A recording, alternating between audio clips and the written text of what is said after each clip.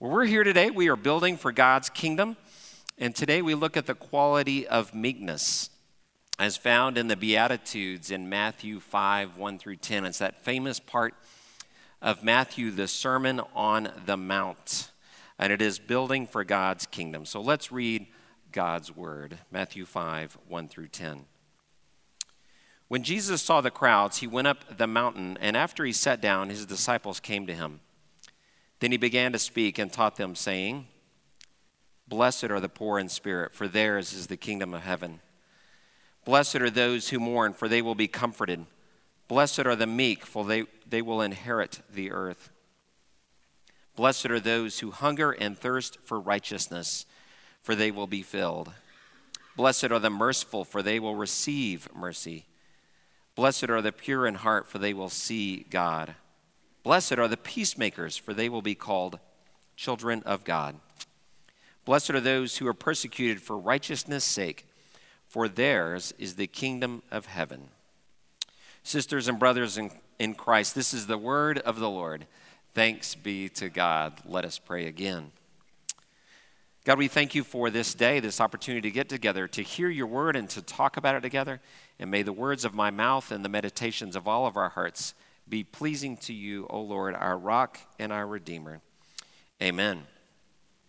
Well, I was thinking about meekness this morning and Jesus being a king, the King of Kings. I thought about how that pertains maybe to earthly kings and queens. And I was thinking of the fact that Claire and I, we don't watch a lot of like series on TV, but one thing we've been doing is watching the series The Crown, which is on Netflix. And we've really enjoyed it. And have you been watching The Crown or have watched that? So we caught up just recently with the end of season 2. Now, this is a series about Queen Elizabeth and Prince Philip in England and their whole family. And the first 2 seasons take place between about the 1940s and the early 1960s. And in the show, as you could guess, there's much pomp and circumstance. It's very regal. It's very majestic.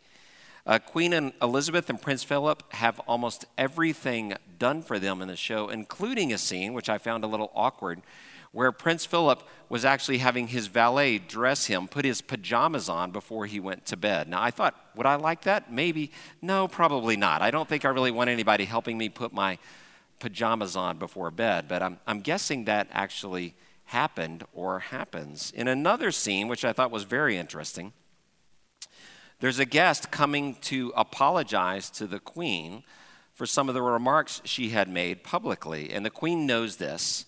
And so she makes her guest come to Windsor Castle to kind of make a show of force, to make a point to her guest that you really shouldn't speak out against the Queen. And she had made some ugly remarks. So in the show, the guest has to come to Windsor Castle. Windsor Castle is very impressive. So there's a picture of the lead up to Windsor Castle, and this may look familiar. This is the route that Prince Harry and Meghan Markle took to Windsor Castle after their wedding, if you happen to see that. I know my wife watched that wedding.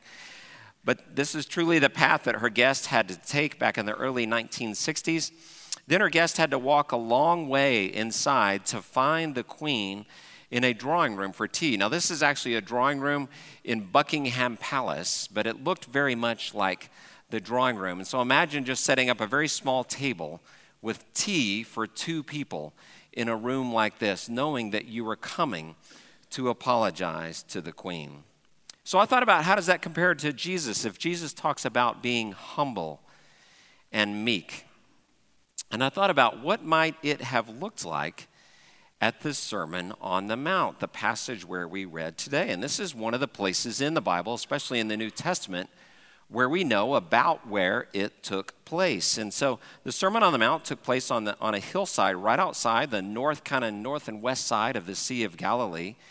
And there's a church there today called the Church of the Beatitudes. But back then it was just a hillside. And so it looked probably like this. This is an actual hillside on the Sea of Galilee, looking down onto the sea, probably kind of from, again, the north and west side. So imagine Jesus sitting there. And did Jesus have a throne to sit in like Queen Elizabeth would when she would receive guests very formally? No, he did not. In fact, he said in Matthew 5:1 that he sat down in front of his disciples. And I think it's fun to juxtapose. I wanted to use that word this morning between what it might look like and when we think about earthly kings and queens and what Jesus looked like when he sat down with his people at the Sermon on the Mount. Jesus, our King, is meek, gentle, humble. And in this passage in Matthew 5, he calls us to be so as well. Well, in this series, as we've talked about building for God's kingdom, I think meekness and humility are kind of going to be common themes when we talk about who Jesus is and what he wants for us. 2 weeks ago, Jerry talked about that the kingdom is like a mustard seed, which was the smallest seed, but then which grew into a tree. But actually, it's more of a shrub. And so it's not a grand picture, it's not a grand tree, it's a mustard shrub. And so again, the kingdom is humble. Last week we read in Revelations chapter 5 that John thought he would see Jesus coming in his vision of heaven as a roaring lion. But actually when he looked up, he saw a little lamb. And actually it was a frightening picture because he saw a lamb that was slaughtered. It symbolizes that Jesus came as a lamb to give his life so that we too might have life. Jesus showed great humility and meekness.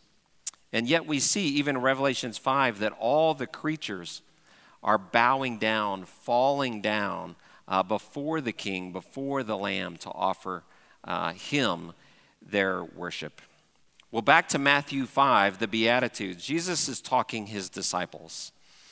Most scholars think this sermon is probably not just a sermon, but a collection of the teachings of Jesus. In fact, there's a verb in there which leads us to believe that this is a collection of teachings that Matthew wrote down. And when it says that Jesus sat down, the readers would understand, the Jewish readers, that when a rabbi or a teacher would sit down, this is the classic posture of a teacher. So in our college campuses today, we might see a teacher or someone like me stand up to teach. In their setting, a teacher, when he was ready to teach his disciples, would sit down. And so they knew he was getting ready to do teaching.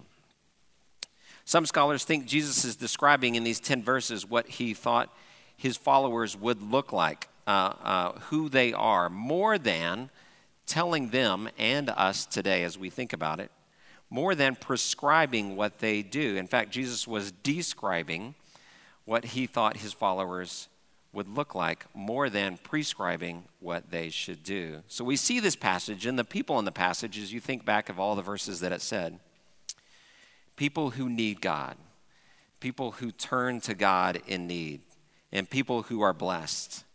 It says these are people who mourn, who are poor in spirit, they are meek, they are merciful, they give mercy to others, they're pure in heart, they're peacemakers, and they're persecuted. And so if we want to be people who are also meek, we need to be people like this who desperately seek out God, who live out these kinds of things in our lives.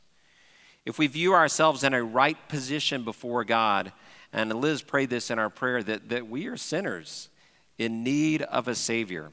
We need God to save us, to help us, to guide us, to use our gifts and abilities so that we can follow him. And when we follow him, then we are blessed, as it says so many times in the Sermon on the Mount. Blessed are you who do these things, who are these kinds of people.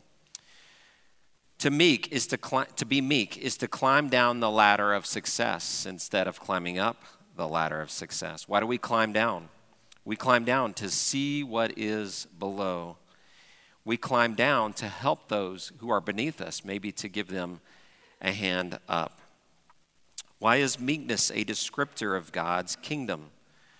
Well, we worship not a queen or a king here on earth, as we saw some pictures of what that might look like, but a King of Kings. And yet the King of Kings calls us to be meek.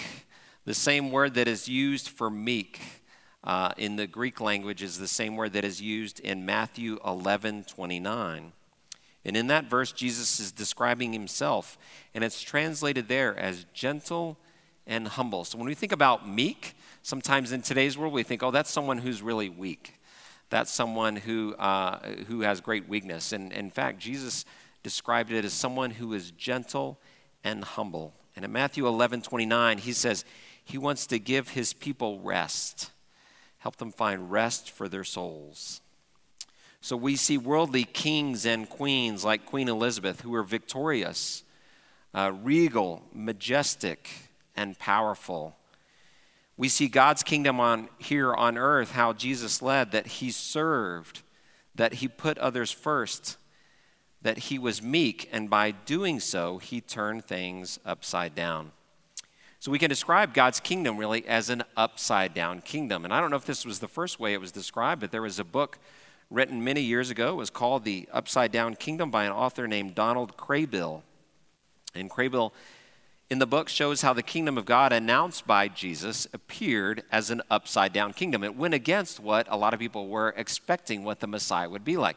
It went against what we would think kings and queens would want things to be like. It goes against almost all of those things. In the book, and I think this is a great phrase, Craybill says, Jesus wins by serving and triumphs by losing. Jesus wins by serving and triumphs by losing. Well, we know he serves. What's it mean to triumph by lose? By dying, he gives life. And then as he rose again, he showed that he defeated death. So he triumphs by losing so that we can live. In his life, Jesus hung out with people like the ones described in the Sermon on the Mount. He calls tough young fishermen. Most of his disciples were very young men, probably kind of gritty, rough on the edges. Many of them were fishermen to be his disciples. He calls tax collectors to follow him. He calls those men and women who failed in relationships to follow him. He forgives people we see over and over again who've been caught in sin, sometimes very publicly, and he forgives them. He heals those who are sick, even those who are beggars on the side of the road or places like the pool of Bethesda. He heals those who are lepers that are outcast, even reaching out to touch them when people knew not to touch them. These people are all part of Jesus' kingdom on earth. One scholar gives an example of what a meek person would look like in Jesus' parable in Luke 18. And I think this is a great example of being meek. So I'm going to do my best to be like the Pharisee and the tax collector in the story. So this is from Luke 18. It says, 2 men went up to the temple to pray, one a Pharisee and the other a tax collector. Now, a Pharisee was a religious leader, oftentimes a leader in their culture in the society. The Pharisee said, God, I thank you that I am not like other people, robbers, evildoers, adulterers, or even like this tax collector. I fast twice a week, and I give 1/10 of all I get. Jesus says the tax collector stood at a distance. He would not even look up to heaven, but beat his chest and said, God, have mercy on me, a sinner. Said, God, have mercy on me, a sinner. Jesus goes on to say, those who exalt themselves, the Pharisee, will be humbled. And those who humble themselves, like the tax collector, will be lifted up. Again, it's upside down. Those in the culture of that day would think the Pharisee is the one who's the leader. He's the one who's in power. He's the religious leader. He's the one we should look up to. And the tax collector is the one who we despise, who takes our money. And yet, when Jesus gives this as a parable of how they pray, how they talk to God, even how they view themselves before God, he exalts, he lifts up the tax collector who merely prays that he has a great need for God. This is meekness. Jesus says the meek will inherit the earth. It's an incredible thing to think about. The meek will inherit the earth. What's that look like? Well, the scholar N.T. Wright says about that the meek will inherit the earth. He says, the idea that the meek will inherit the earth is astonishing to most people in most cultures who expect that it will be the pushy, the arrogant, the bossy, the power brokers, the bullies who will grab the earth and inherit it for themselves. No, says Jesus, in God's world, things work the other way up. The word meek stands at the heart of that claim. Well, what does it mean to inherit the earth? It means that one day the meek will be in charge. I heard recently, I think it was on a show that I was listening to, said the nerds will rule the earth. Now, I can probably say that because I was a little nerdy growing up. I could say that. I love to study. I love my books and everything. But I think it makes us feel that those who are smart oftentimes end up in charge. Jesus says the meek will inherit the earth. Those who are like him, those who follow him, who show a need for God, will receive mercy. They will inherit the earth. So what are things that we can do to be meek? For many of us around here, we are people that are not powerless. For many of us in Zionsville, Carmel, on the north side of Indianapolis, are people who have means, who are leaders in our communities. And I'm not putting that down at all. I think that's wonderful. It's a great gift to be people who are in leadership. But it may be more challenging for us, people who have good jobs, who have places of leadership, who have means, to be meek in the way that Jesus talks about it. Because oftentimes he's describing these people who are poor in spirit, who are persecuted, who know desperately that they need Jesus. What are some things then that we can do to be meek? First, we can listen. We can listen. I think it's simple and important. A friend of mine does a lot of study on leadership in business. He talks a lot about listening. He says that traditional wisdom in business is to direct and to tell. Direct and to tell. Leaders direct people and they tell people what to do. But he says that scholars now are finding that listening is more important, that you gain influence with employees. Managers gain influence with employees when they listen. There's a famous saying that's been used in a lot of contexts, I know, in spiritual context and in business context. It goes something like this. People don't care how much you know until they know how much you care. People don't care how much you know until they know how much you care. A way for caring is listening. What appears in the business world or leadership to be weak is actually powerful, to listen to others.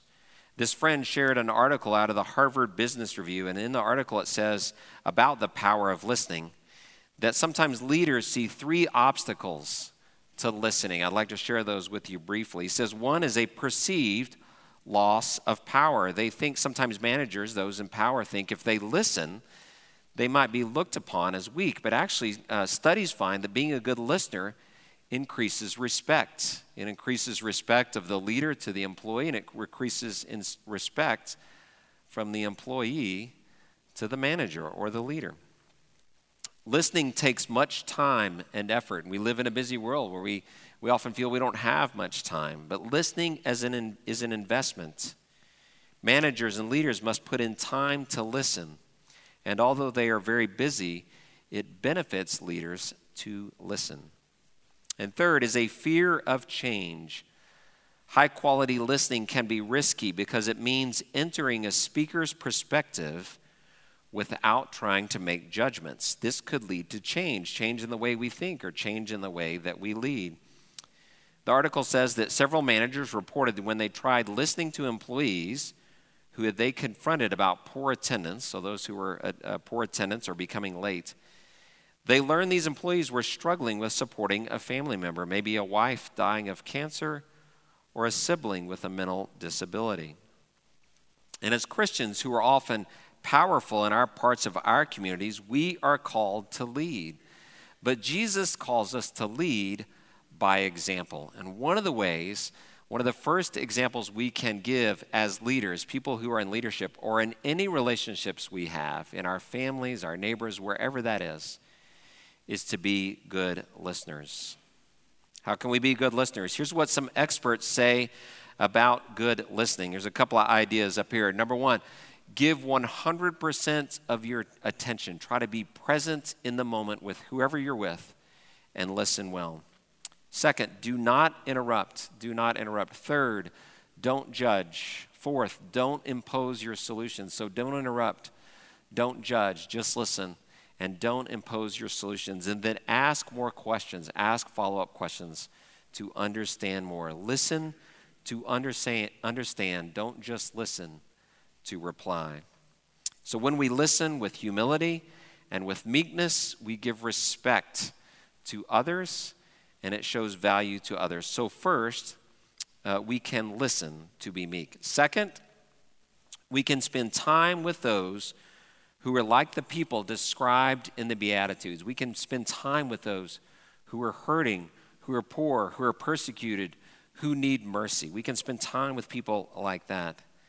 This passage says one of the blessings is to see God. Those who are pure in heart see God. This reminds me of a couple of conversations I've had over the last month with one of our volunteers in the Zionsville Food Pantry, which meets here in our church down on the south end of the building on both Thursday evenings and Friday mornings, where they serve about 100 clients. And you say, well, that doesn't sound like that much. When you're feeding people and giving them several bags of groceries, it's a lot. It's a pretty amazing thing. She said, if you want to see God, volunteer in the food pantry or volunteer in places where you're helping people, you're coming in contact with people who know that they desperately need God, who they need help. This is a way to see God, as it says in Matthew 5. She actually uses the example of Matthew 25, where Jesus says the people saw him when they actually helped those who were hungry and thirsty, who needed clothes, who were in prison, who needed a place to stay. And if I want to see what Jesus is like, then I need to serve people the way that they served him in that passage. This volunteer said, when you serve, you see your own prejudices. You see where you might label things. She said, you see things about yourself. You see things maybe where you need to change. And you see yourself where you need God in your life as you see other people who need God. She tells a great story about that. She told a story just in this is the last year or two where she was locking up on a Thursday night. It was a Thursday night when the Maundy Thursday service was going to be happening in this room before Easter. And she was the last one there, so it was a little bit later, and she was locking everything up. In fact, she had locked everything up. She walked out to her car because she was going to change clothes before she came into the Maundy Thursday service. And there was a lady coming up who needed help, who needed groceries. She said her first thought was, we are closed. She didn't say this, but she wanted to say it. We are closed. You came too late, and I have got to be somewhere. But then she said she felt almost immediately God spoke to her and said, you are going to serve this lady, and you're going to do it with kindness. So she changed her attitude. She greeted the person. She unlocked the pantry, and she took her time, she said, and it took some time, to walk this lady through every station of the food pantry and get her what she needed and then get it back to her car. Said she turned out she was late to the Maundy Thursday service, but it's one of her favorite stories, and she remembers it much later because in that instant, she felt that God spoke to her and told her she needed to change her attitude. She needed to serve this person in need instead of hurrying up to do what she had planned to do. She goes on to say she's learned from volunteering in the pantry, when you serve people who are hungry, who are hurting, who need Jesus, your faith grows because you see things. You get to be like Jesus to people who are hurting, in need. You begin to see people as Jesus would see them. So in a sense, you get to see Jesus. Well, the kingdom of God is an upside-down kingdom. We will see God more. We will see Jesus more by spending time with, by listening to people who are made in his image, who are in need, who need his help, who hunger and thirst for God. God's kingdom in many ways on earth is an upside-down kingdom. It's not about winning and success or power, because we see Jesus who wins by serving and triumphs by losing. We can be meek. We can see Jesus when we serve and care for others with meekness and humility and gentleness. Amen? Let us pray. Father God, we thank you for this day as we come together as your people, and teach us again through Matthew 5, through the Sermon on the Mount, through the Beatitudes, to be your people who are humble and gentle and meek and more like you as we go about our lives. We pray in Christ's name. Amen.